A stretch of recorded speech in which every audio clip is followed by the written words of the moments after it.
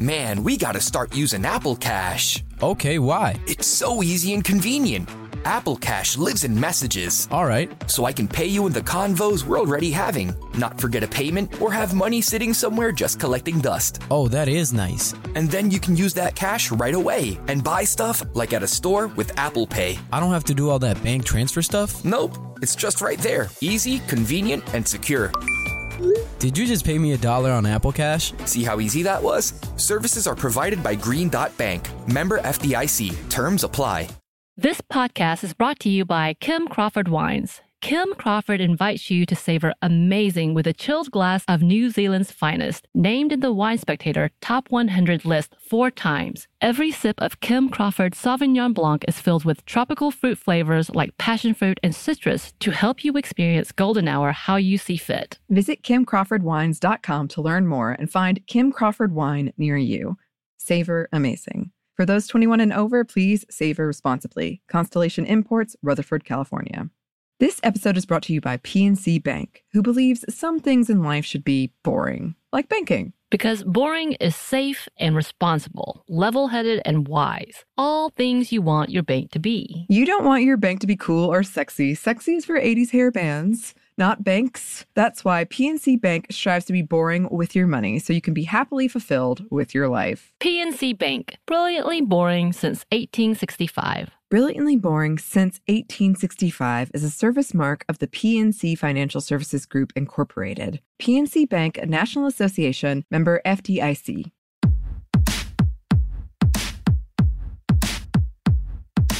Hey, this is Annie. And Samantha. And welcome to Stuff I Never Told You, a production of iHeartRadio.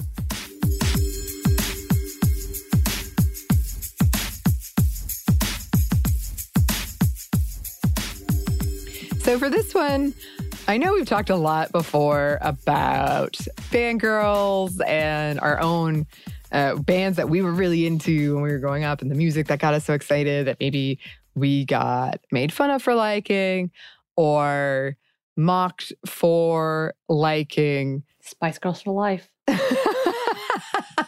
Were you made fun of for liking the Spice Girls? I was ashamed of it. I don't know if I was ever made fun of, but I definitely didn't tell people. Right. Oh, yeah. There were bands that I hid. I went so far as to like change the name when I would import them into my computer. Yep. So people wouldn't know.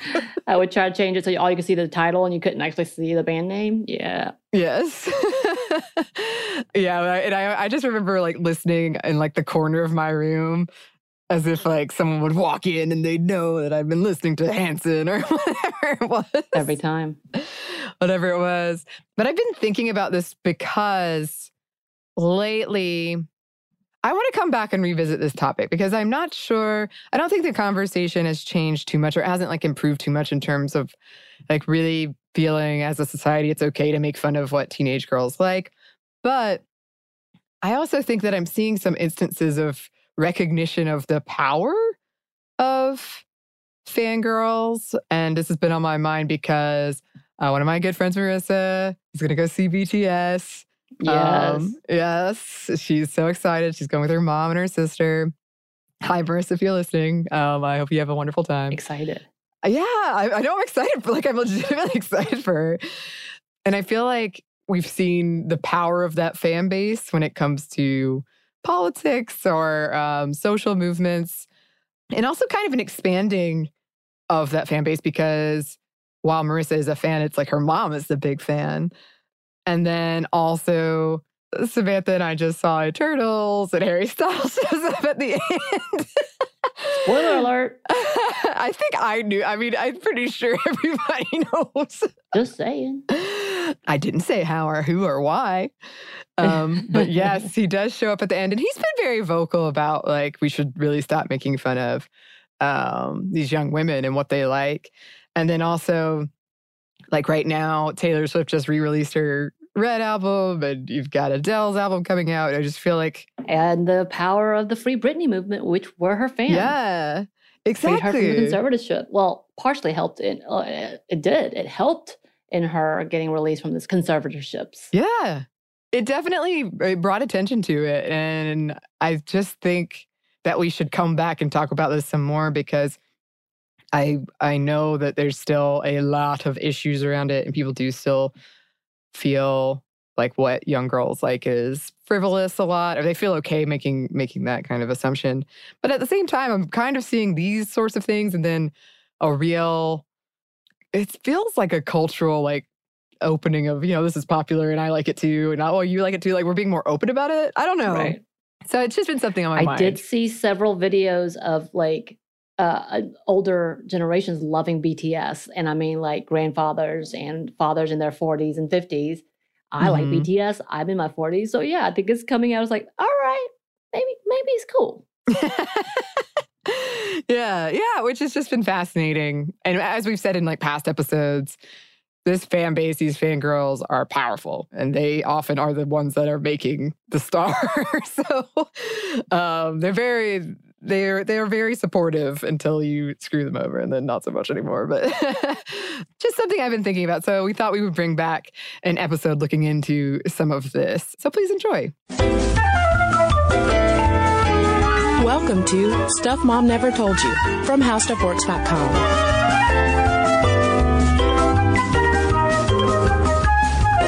Welcome to the podcast. I'm Kristen. And I'm Caroline. And our semi-theme for this week on the show has been teen queens, because in the last podcast, we talked about Taylor Swift, who is, she's the teen queen. Yeah, she is crushing the music industry in a good way. Yeah. I guess more raising it up. Anyway, I'll let Kristen talk. Although she's not a teenager anymore, so she's more the queen of teens. Sure. But now I'm getting into semantics.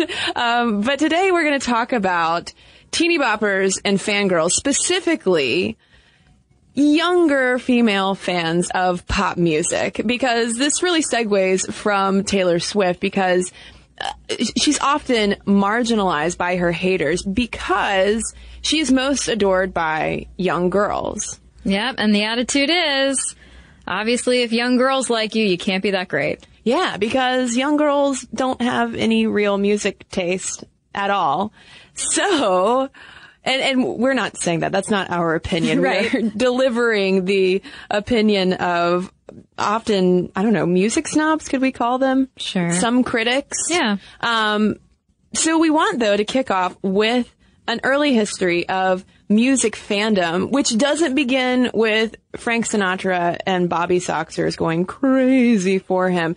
This was really fascinating. Mm-hmm. It goes all the way back to the 19th century, when public music performances and the development of musical stars really emerged. And this is coming from an indispensable paper that we found by Daniel Cavici called Loving Music, Listeners, Entertainers, and the Origins of Music Fandom in 19th Century America. Yeah, this gave some fascinating perspective, because I honestly really, well, not that I think about fans and fangirls and teeny boppers all that much, but I totally just thought, yeah, Beatles, yeah, that's where Elvis, that's where it goes back to. But yeah, all the way back to the early to mid 19th century, we get music snobs. So one early music lover talking about the influence that music can have on you was 24-year-old opera fan Lucy Lowell of the Massachusetts Lowells, who wrote in 1884, "I suppose it can't be good for a person to go to things that excite her so that she can't fix her mind on anything for days afterwards." Which sounds similar to the kind of adoring fangirling bestowed upon Taylor Swift, One Direction, etc. Mm-hmm. Although I have a feeling that people probably weren't tearing their hair out and crying hysterically at the opera. But it's a similar kind of thing of just being fixated on these musical performances. Yeah. So in the 1820s, this is when we first get the slang word star, which emerges in the theater, talking about the, stars. The stars of the theater. The stars were born in the 1820s, Caroline. That's right. And then we see the evolution of music consumption in the mid to late 19th century, because there were more and more public spaces actually built just for music that facilitated the commercial growth of this kind of entertainment. You get more concert halls, pleasure gardens, museum stages, and taverns. And taverns. Yeah, people have always played in bars. Can we bring back pleasure gardens, though? Sure. Because those are places I would like to go as often as possible. Let's have a little quartet playing. Yeah, where Sounds is my local pleasure garden? I don't know. I don't know, but don't Google that. That sounds like that could get you some bad results. It's just a Dave and Buster's these days. But in the 1850s, though, this is when professional virtuosos began touring nationally, which really helped transform public musical performances into more commercial entertainment and also made it more of a social ritual. You go out and you see this star who's coming through town. You go to the pleasure garden to see the virtuoso. And this is when we really get our early music lovers. So maybe not as fanatic, to use that important term, as a Beatlemaniac or as a Taylor Swift or One Direction fan, but people who are still forming because of these new technologies, because of these new social rituals. They're able to form connections with these entertainers, and they really do their best to not only consume the new musical culture as much as possible, but to also make it their own. For instance, doing things like studying where the best place to sit in a theater or a concert hall is. And I mean, that just strikes me so much as like, this must just be human nature because, you know, you have music nerds, you know, and I'm not disparaging music nerds, but you have music nerds basically who will do just that, who will learn all they can about a band or a group or an artist and do everything they can not only to connect with that artist, but also to find the best way to consume that product. Yeah, and with that background, in the early 1850s, the first big music stars were born. And most notably, we have, in the U.S. at least, Swedish opera singer Jenny Lind, whose U.S. tour was a phenomenon. I mean, this was partially due to P.T. Barnum's marketing prowess because, I mean, long before she set foot in the United States to do this tour, he, you know, basically did all of this PR campaigning, being like, Jenny Lind is coming and it will change your life. And people went bananas for her. Yeah, and what's funny, I mean, to show you how bananas they went, I knew the name Jenny Lind, but I didn't know why. And so when Kristen and I were talking about this, I looked up like, okay, why do I know Jenny Lind from being a furniture company? And I Googled it. No, Jenny Lind was not a furniture company. There is a very specific style of bed called the Jenny Lind bed. It's one of those spool beds. If you have any antiques or know anyone with antiques, you've probably seen the style of bed. My family has them. She was so popular that she was one of the first entertainers of that caliber to have things named for her, like a bed. But also, I mean, there were Jenny Lind gloves. There was all sorts of consumer products around at the time that were named after her or dedicated to her because that's how much people loved, adored, and wanted a piece of her. Yeah, wasn't there even a Jenny Lind tobacco? Yeah, oh yeah. You know you've made it when you got your own tobacco. It's kind of like how, you know, every pop star has her own perfume. Right. But fans were so wild for her that they called it Lind Mania. And fans went so wild for her that they even called this Lind Mania. And there was one excerpt from a newspaper, I forget which one it was, of the journalists essentially being like, sell all of your possessions if you have to. You have to get a ticket to go see Jenny Lind. And descriptions of these concerts where people would, I mean, it was almost like a mob, a crazed mob, just clamoring to see her. You could get injured at a Jenny Lind concert in the 1850s because, I mean, if people want to see her, they will trample you to get a better look at her. Victorians be tripping. That's right. Well, and that's happening in the United States. Meanwhile, in Europe, we have pianist and composer Franz Liszt, who incites Listomania, which, if that sounds familiar, is probably because of that Phoenix song, Listomania, which is now going to be in my head for the rest of the day. But Liszt was the first performer to walk out on stage first, to take his seat at the piano bench, so do kind of the dramatic entrance. And he also positioned the piano to allow the audience to see his face. So, you know, the piano is turned to its side rather than him sitting behind the piano. And boy, did the ladies go wild for Liszt. I know, I love this. Stephen Huff, who's a world-renowned concert pianist, said that we hear about women throwing their clothes onto the stage and taking his cigar butts and placing them in their cleavages. Which sounds a little dangerous. First of all, that's plural, and I love that. Cleavages. Watch out for cleavages burns from cigar butts discarded. Also, I wonder where these cigar butts are coming from, because now I'm just imagining Liszt playing while smoking a cigar without any hands. Frantically smoking. Yeah, just puffing on it. So clearly, this kind of fanaticism long predates Beatlemania. Yeah. Well, so we have to then talk about not Franz Liszt specific mania or Lind mania, but musicomania in general, which was first described as such in the 1830s and eventually fell out of use by the 20th century.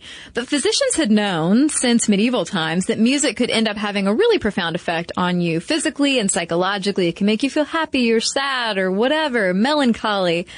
But during this period in the 19th century, there was an actual doctor diagnosis defined as a variety of monomania in which the passion for music is carried to such an extent as to derange the intellectual faculties. Which sounds a lot like how fangirls are described. One Directioners crying at the sight of Harry Styles. It sounds a lot like these early descriptions of musicomania, which really was not gendered at all at the time, although there was certainly a backlash to musicomania, which is reminiscent of the modern day marginalization of teeny boppers and fangirls, because apparently there were calls for more classical appreciation of music because fans were, quote, too invested in the wrong ways and for the wrong reasons. And so music snobs of the day would differentiate between the ordinary fan who lacked appropriate education and taste, who, I mean, it sounds a lot like, you know, the record store clerk stereotype of like, even if you like a certain album, they'll still give you the stink eye because you probably just don't know enough about how it was made or how to appropriately listen to it.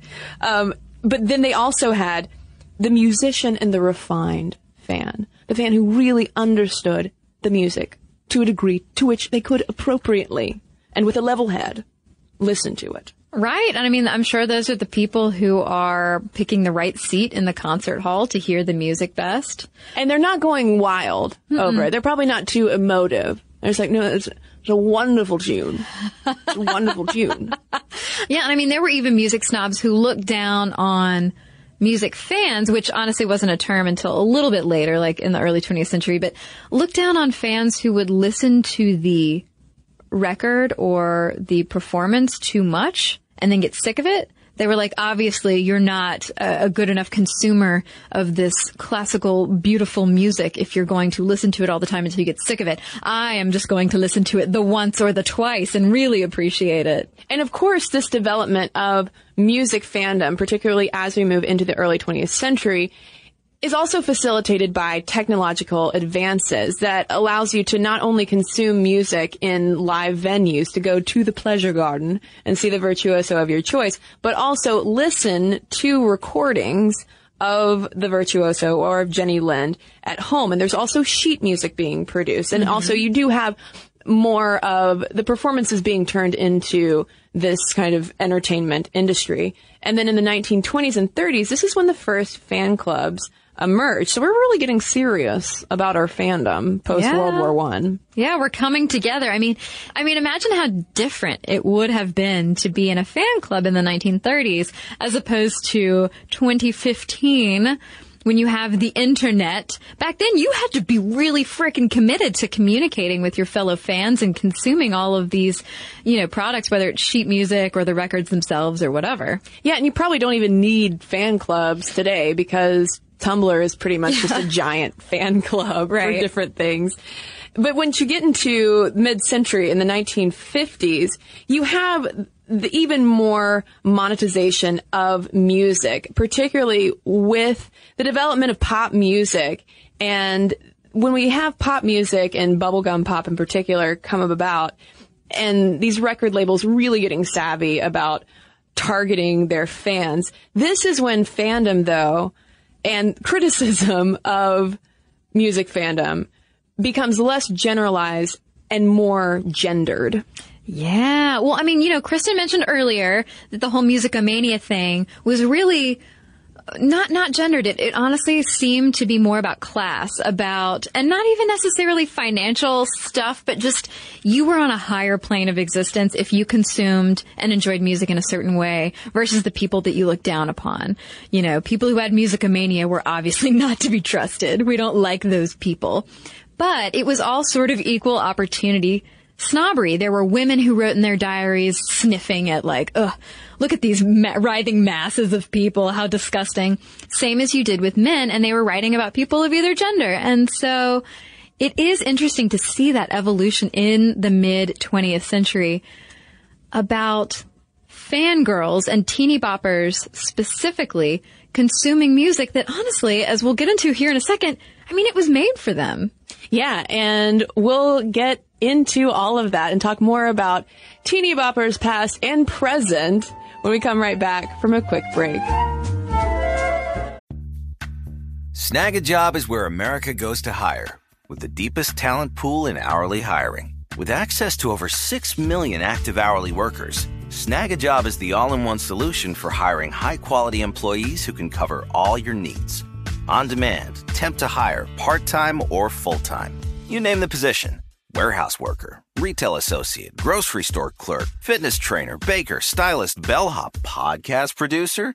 Yeah, Snag a Job's got a worker for that. With our easy-to-use platform, you're able to seamlessly post and fill available positions quickly with a dedicated customer support team to provide all the help you need along the way. Kind of nice knowing you have a talent pool like that in your own backyard, right? Snag a Job is the partner you need to keep your business running smoothly. So visit snagajob.com or text snag to 242424 to talk to an expert. Snagajob.com, where America goes to hire.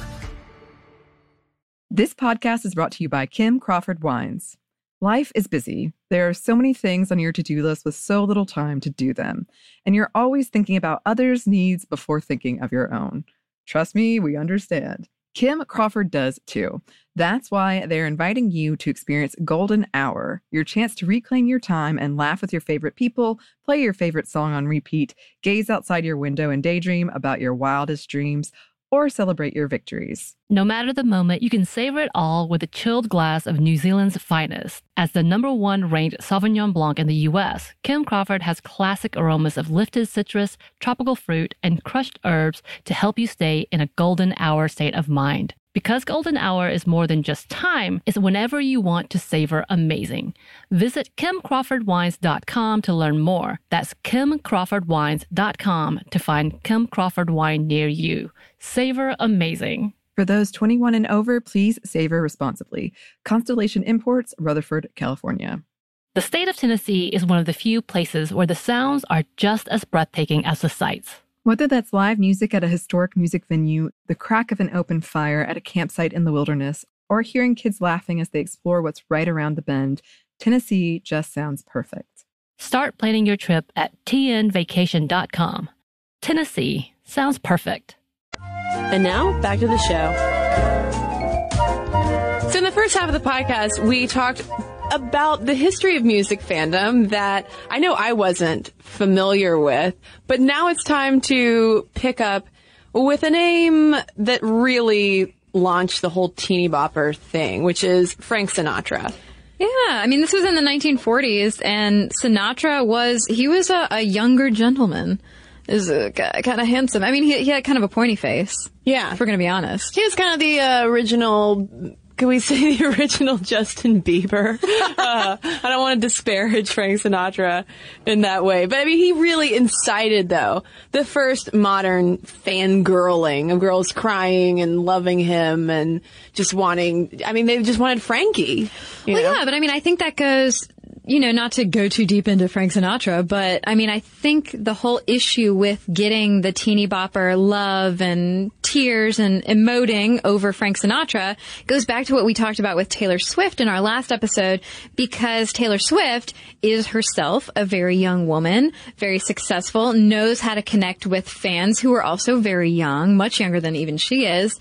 And I think that Frank Sinatra was one of the first early, very young performers who was able to connect with young women who were all of a sudden part of this rising consumer culture, part of this new teenage group of people that had never really been recognized before. That's such a great point. And also with Sinatra, I'm sure he was not the first to do this, but he also was available in so many different ways to his fans, because not only could they see him at appearances or see him singing live, he was also in movies as well. Mm-hmm. So you could watch him act, you could watch him fall in love. I mean, he's definitely a multi-dimensional star. But then in the 1950s, we have the emergence of bubblegum pop that, according to the book Girlhood in America, quote, set the precedent of style over substance in the musical consumption of teenage girls, because it was really manufactured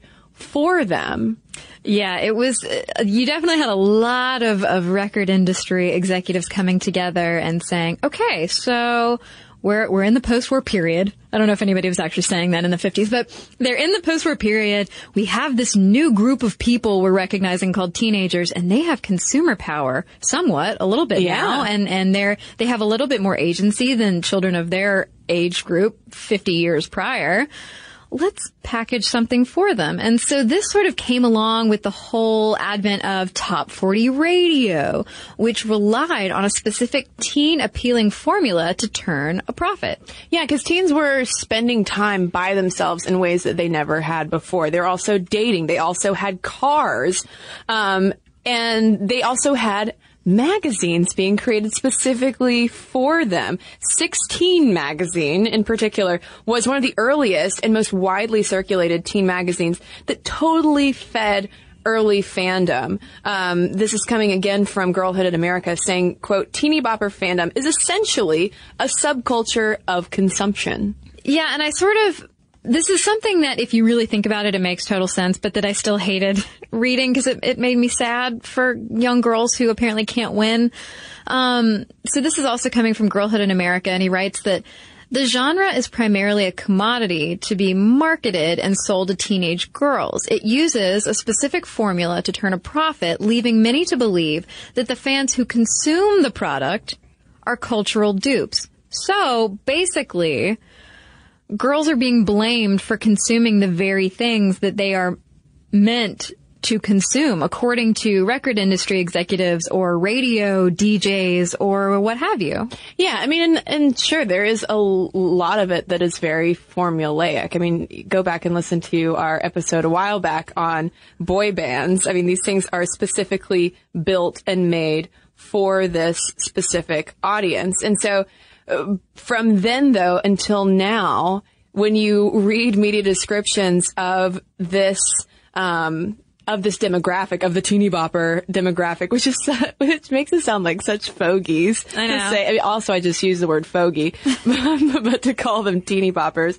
But even today, they're described as just having really no taste whatsoever. It's all emotion and hormones and no discriminating taste whatsoever. We're just looking for a Frank Sinatra, essentially. But yeah, because you've got people who are saying, if you are consuming and rapidly consuming something that is prepackaged and bubblegum pop-ish, then you must not have any discriminating taste. You're just, as people talk about, a lot of people just dismiss girls who like pop music as just this writhing mass of unbridled girlhood sexuality. Yeah, and a lot of pop music scholars mark this point in the development of the music industry in the United States as this sort of dichotomy between male pop and rock fans seen as active consumers. They're choosing what they like. They're smarter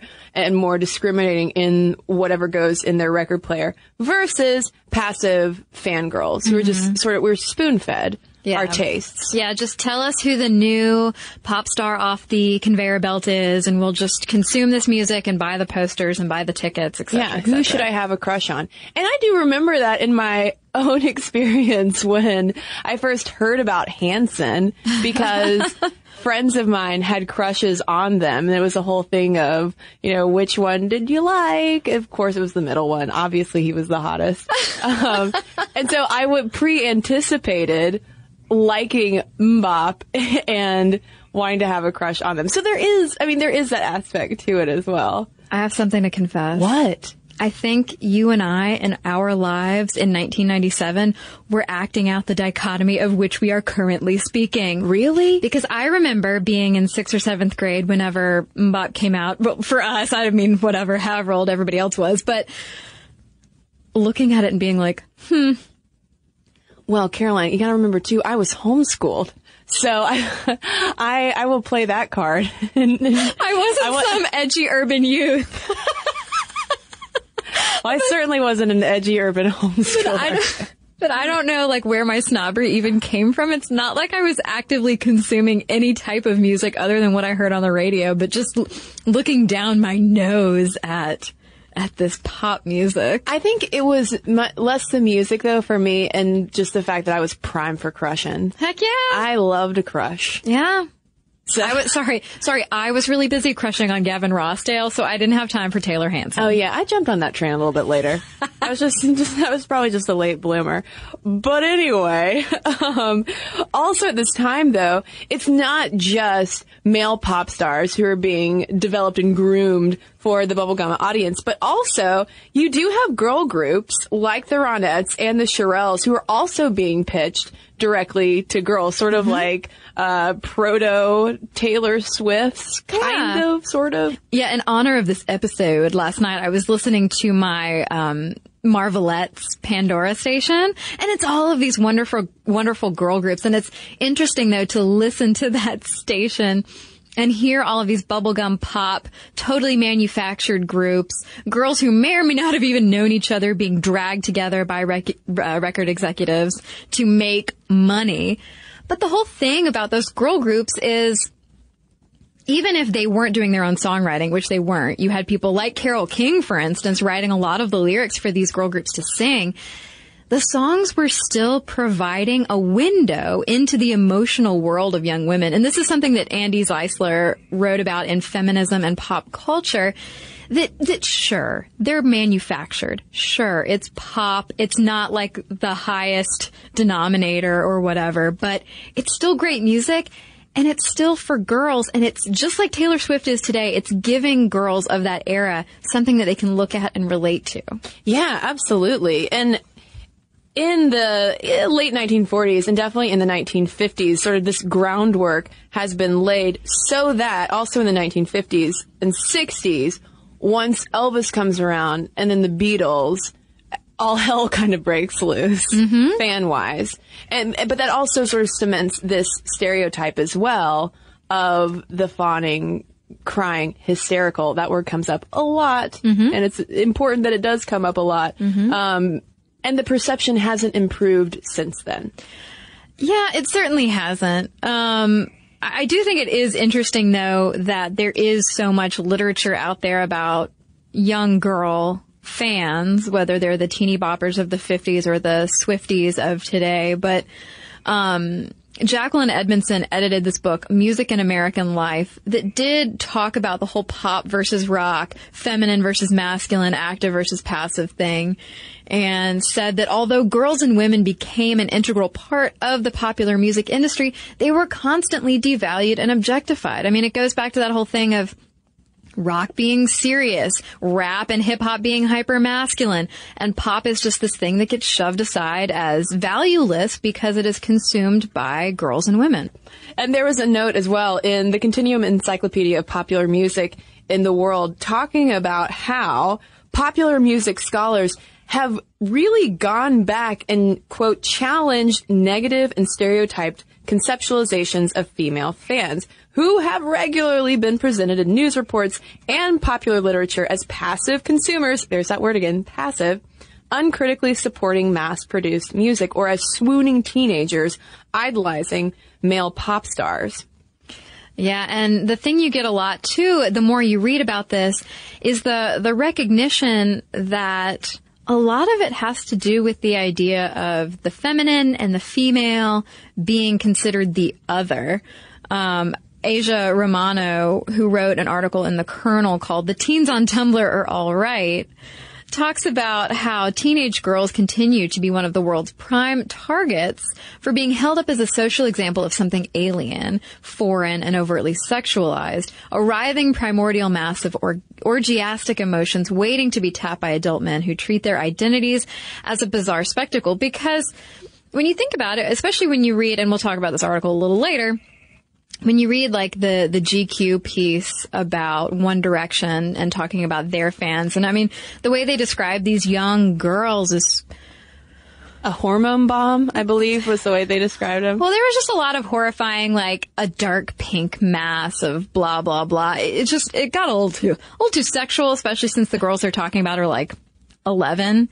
But it's strange that nobody seems to be able to step back and say, wait, okay, this is just another half of the population doing something like they want to do. Maybe we should question why the other half of the population does things like they do. For instance, men going nuts over sports or sports teams or whatever. Or going nuts over music as well, but just in a different kind of way. And at this point, I think it's worth noting that this conversation really is not an argument on behalf of like the fine musical quality of all pop music. It's not about the music. It's more about this persistent pattern of like marginalizing this very specific demographic. Mm-hmm. And you throw pop music under the bus along with it as well. But what's fascinating to see is just how the media even approaches fangirls. It's like we still don't know how to wrap our minds around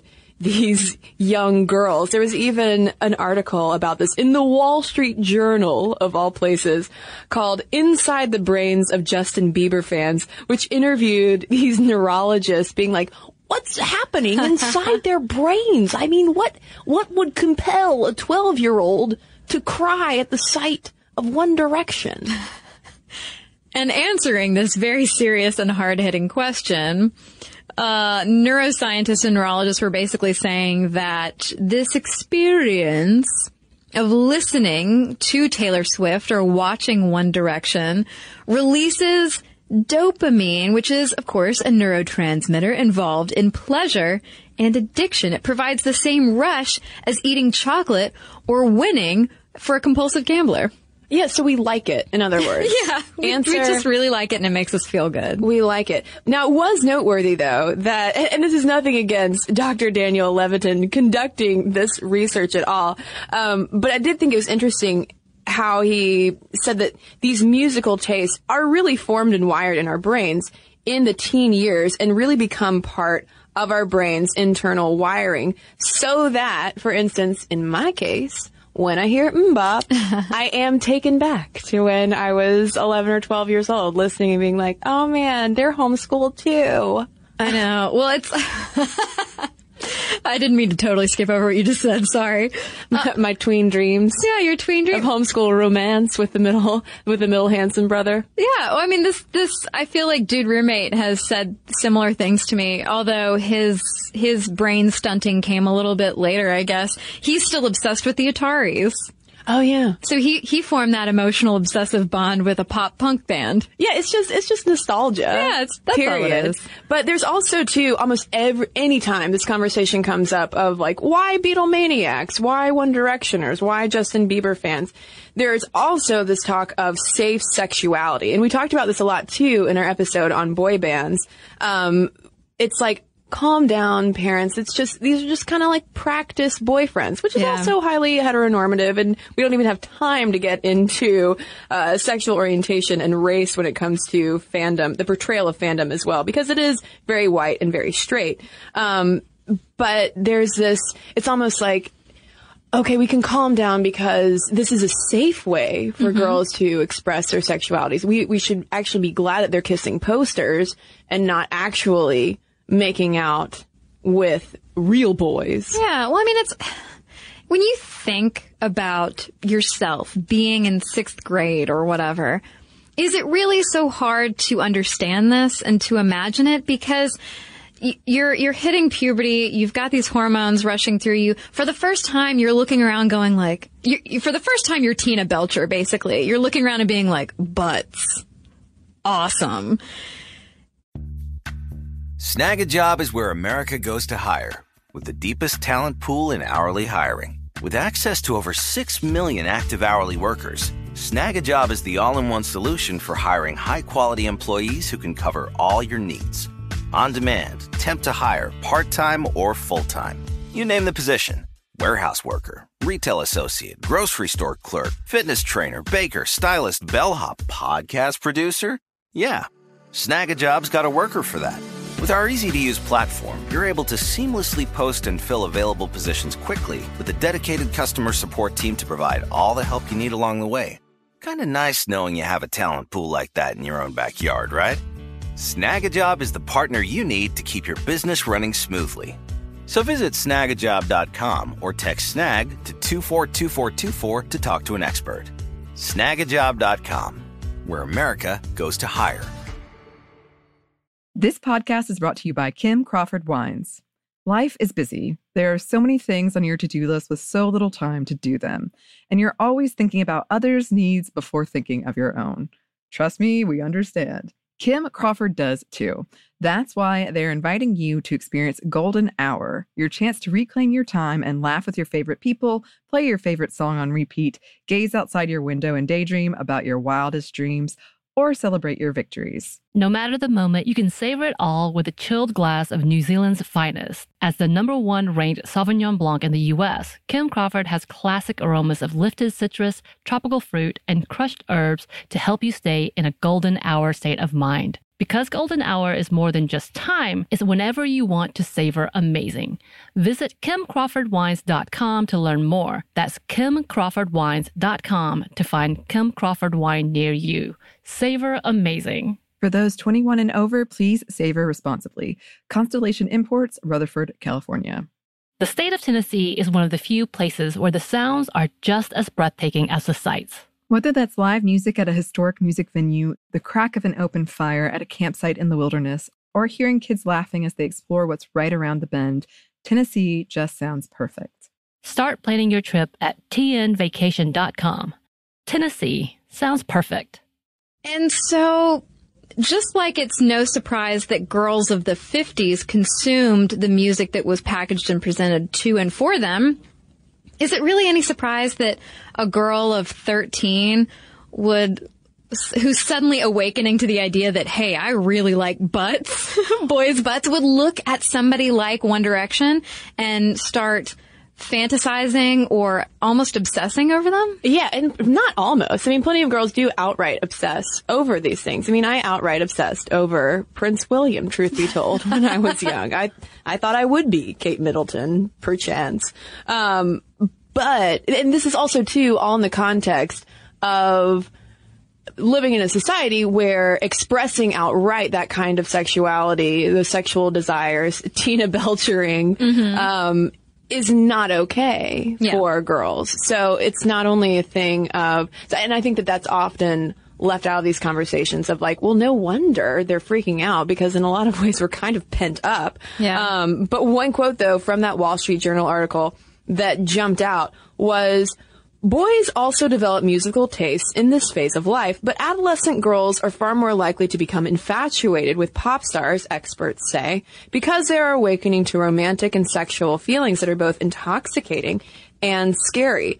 And it's like, but what about the boys, though? So they're doing all of this. They're developing these kinds of things. They are also, you know, experiencing sexual feelings that are probably both intoxicating and scary. But we aren't as weirded out by that. Right. It's almost like a coming of age, an expected and accepted phase that a boy will like, you know, tape up pictures of Megan Fox or whoever in his bedroom. And, you know, we were all like, oh, that's just a pervy little 13-year-old boy. It's what they go through. Whereas there's not that same acceptance and a pass is not given to young girls. Instead, it's like, it's icky and scary that you're all so obsessed with these pop stars. Yeah, how strange. And also, too, this is around the time every now and then you'll have comparisons to boys and men's obsessions with sports teams to the point that they are also yelling and screaming and crying. But that doesn't seem strange at all. There's never any like, well, what's going on inside those fans' brains? Right. But coming back to the girls, the girl teeny boppers, emotions aside, and perhaps unrealistic obsessions with boy bands aside, it's still undeniable that this is such an influential group. I mean, these girls prop up in a lot of ways the music industry. I mean, we talked about in the Taylor Swift episode how, I mean, her sales of 1989 accounted for 22% of all record sales in the United States the week that it came out. Yeah, and I mean, this is just part of a wave that has been waving since the 1850s. There is nothing new about consumer culture when it comes to music, and the fact that these fans who are so disparaged so often, they really are giving these artists quite the fat paycheck. And you know, so for that they're disparaged. They're buying something that's prepackaged. They're listening to something that is super hyper produced. And everybody says that that's just not good enough. But as Asia Romano over at The Kernel pointed out in August 2014, it's not like we have to worry so much about the future of our country based on the fact that kids like pop music. I mean, they've always liked pop music. If anything, these kids might be better off than we were, she argues, because they're so social media and real world savvy, much more so than we give them credit for. And they happen to be much more likely to engage in actual real life activism, for instance. Yeah, there was a mom who wrote a column, I think it came out in The Guardian, who talking about her daughter who is a diehard One Direction fan. She's a One Directioner. And she said, yeah, you can disparage her all you want, but she has demonstrated and learned all sorts of real world skills, such as navigating her way to a concert, like getting on the subway with her friends, figuring out how to budget and then buy a ticket, and also meeting all of these other girls, these other One Directioners as well. And she was like, I think it's actually been rather valuable for her. I mean, that's a really glass half full kind of perspective, but I think that it's worth opening up our perception of who these girls are, because a lot of times we just kind of distill them down into just a writhing pink hormone bomb waiting to go off, rather than, oh no, these are individuals and they probably do all have different tastes in certain ways. I mean, they have to at least choose which One Direction band member they like the most. That's right. Well, I thought an interesting perspective on it, kind of jumping off from the whole using social media to connect, using social media to participate in activism.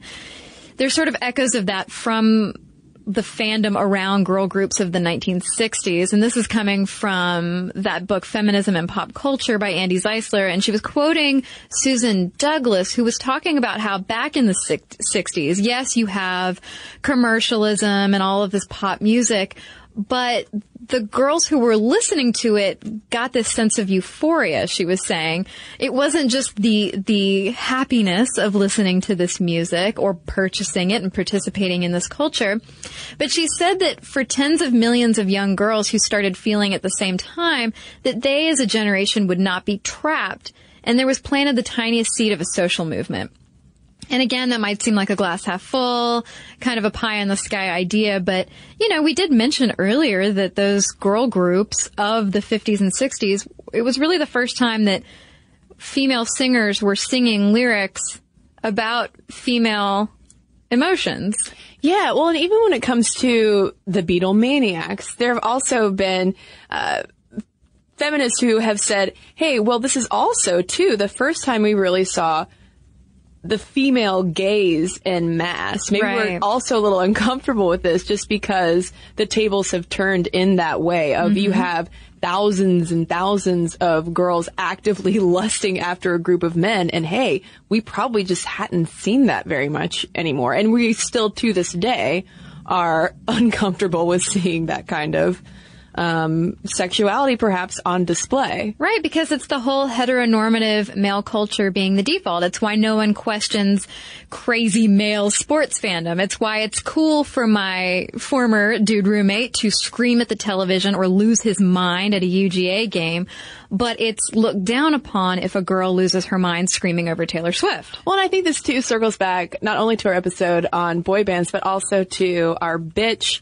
episode, because we kicked it off talking about basic bitches, and the hallmark of a basic bitch is also a diehard love of Taylor Swift, which I think too reflects this kind of, eschewing any sign of just unabashed femininity, because as writer and editor Rachel Adidin said to Time Magazine, talking about this issue of fangirls, and this was more of fangirls in geek culture being disparaged.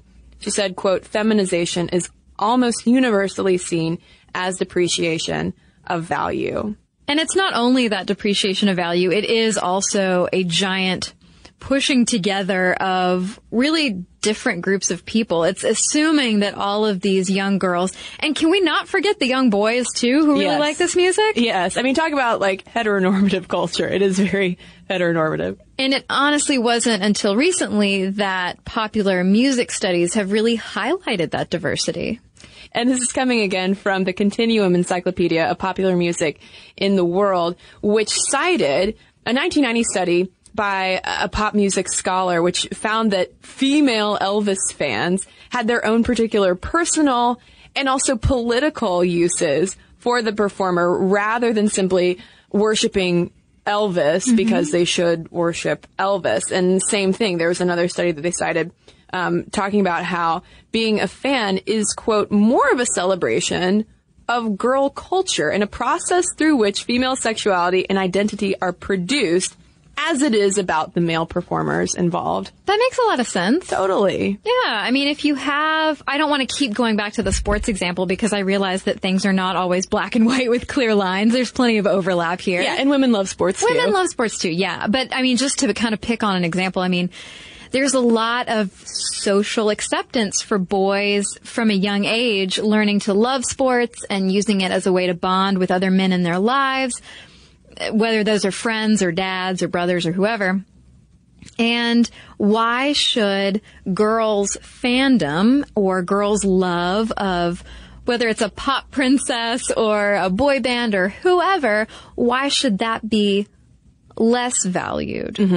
Well, and it's probably for that reason, though, that a lot of analysts and scholars have noted how, in a lot of ways, diehard fandom is transgressive of the appropriate feminine roles, both then and still today. And we see that just kind of reflected in the kind of brush off that they often get. Yeah. Now, can fangirls get obsessive and go wild and also say horrible things on social media if you disagree with their taste? Yes. Fans are not perfect. No fan is perfect. But I think it's just worth considering why teeny boppers in particular, the female teeny bopper, is just so universally maligned. It will be interesting, Kristen, when you and I are podcasters in our 80s, to look back and see how this particular point in time where we have the intersection of pop music and fandom and all of that stuff and social media, how that will affect things. Because you and I in the beginning of the podcast kept mentioning changing technology, changing methods for consuming music and all of that stuff, and the way that it fostered that music lover culture. It will be interesting to see how all of these young girls who now feel like they have a voice on social media and can connect with each other over their fandom, but can also say, hey, screw you, GQ writers, for portraying me as a terrible person and portraying Harry Styles as a terrible person.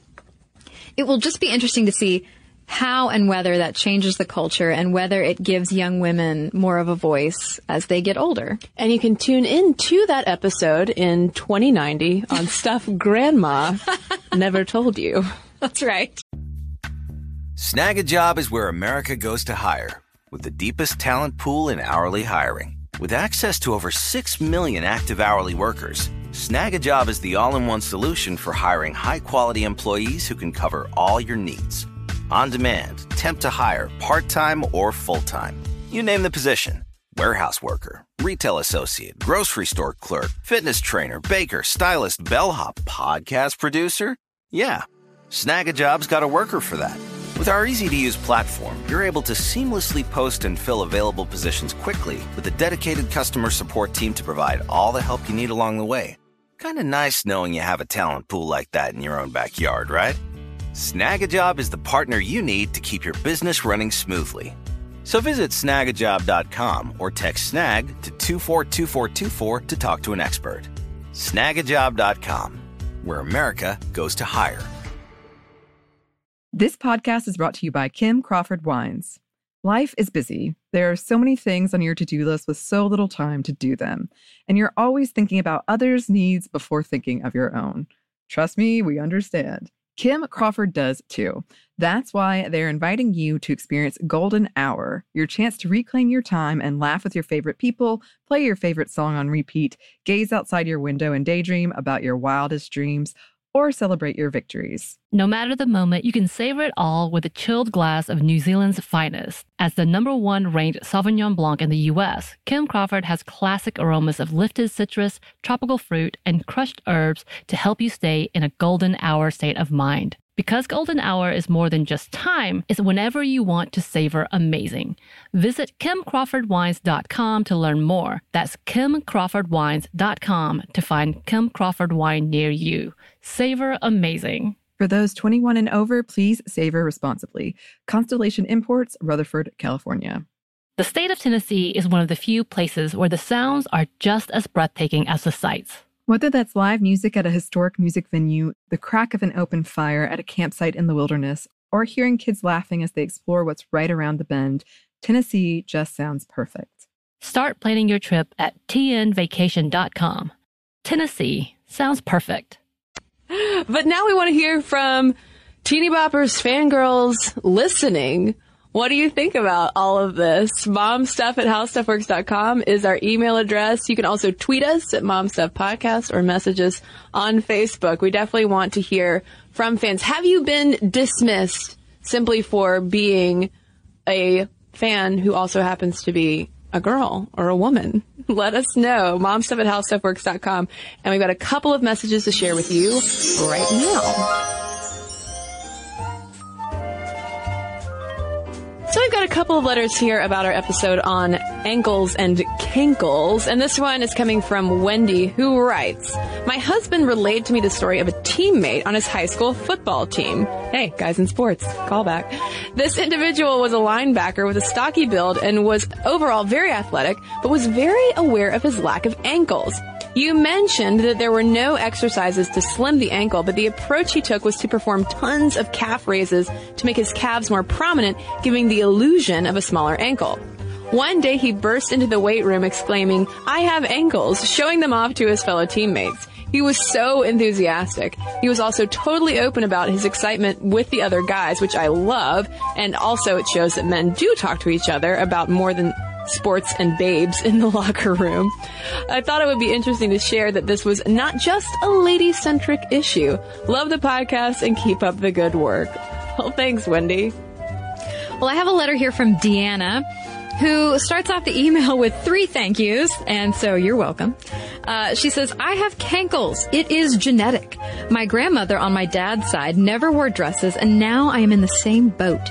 It is a painful thing to see people staring at my ankles or making comments. Don't even think about skinny jeans, which you didn't mention, but it is a problem for people like me. I know what they're saying. As you said, there is nothing I can do about it. I have large wrists too, and although it helped me as an athlete, it will never be the definition of the Gibson girl we women are still held out to be. Even finding ski boots is impossible at times. Oprah once mentioned cankles years ago and laughed at the term. I cried. Even Oprah, who acts as though she is the defender of all people who are different, didn't get me. I hope this message reaches those who don't or can't understand my position in the hope it will help alleviate the judgment. So thank you, Deanna, and I'm sorry Oprah doesn't support you. Yeah, Oprah. They could be so blind to cankles. Oh, even Oprah's not perfect, though. No. It's a good reminder. Yeah. So if you have letters to send to us, though, momstuff@howstuffworks.com is our email address, and we'd love to hear from you. But if you'd like to give us a shout-out on social media, you can find links to all of those places, as well as all of our blogs, videos, and podcasts, including this one with our sources, so you can read along with us if you like. All of that's over at StuffMomNeverToldYou.com. For more on this and thousands of other topics, visit HowStuffWorks.com.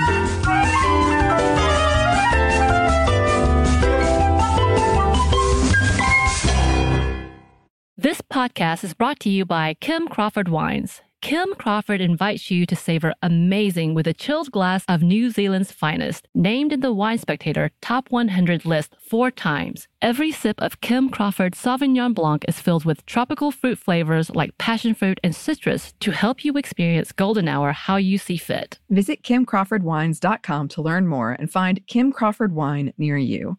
Savor amazing. For those 21 and over, please savor responsibly. Constellation Imports, Rutherford, California. This episode is brought to you by PNC Bank, who believes some things in life should be boring, like banking. Because boring is safe and responsible, level-headed and wise. All things you want your bank to be. You don't want your bank to be cool or sexy. Sexy is for 80s hair bands, not banks. That's why PNC Bank strives to be boring with your money so you can be happily fulfilled with your life. PNC Bank, brilliantly boring since 1865. Brilliantly Boring Since 1865 is a service mark of the PNC Financial Services Group, Incorporated. PNC Bank, a National Association, member FDIC. The state of Tennessee is one of the few places where the sounds are just as breathtaking as the sights. Whether that's live music at a historic music venue, the crack of an open fire at a campsite in the wilderness, or hearing kids laughing as they explore what's right around the bend, Tennessee just sounds perfect. Start planning your trip at tnvacation.com. Tennessee sounds perfect.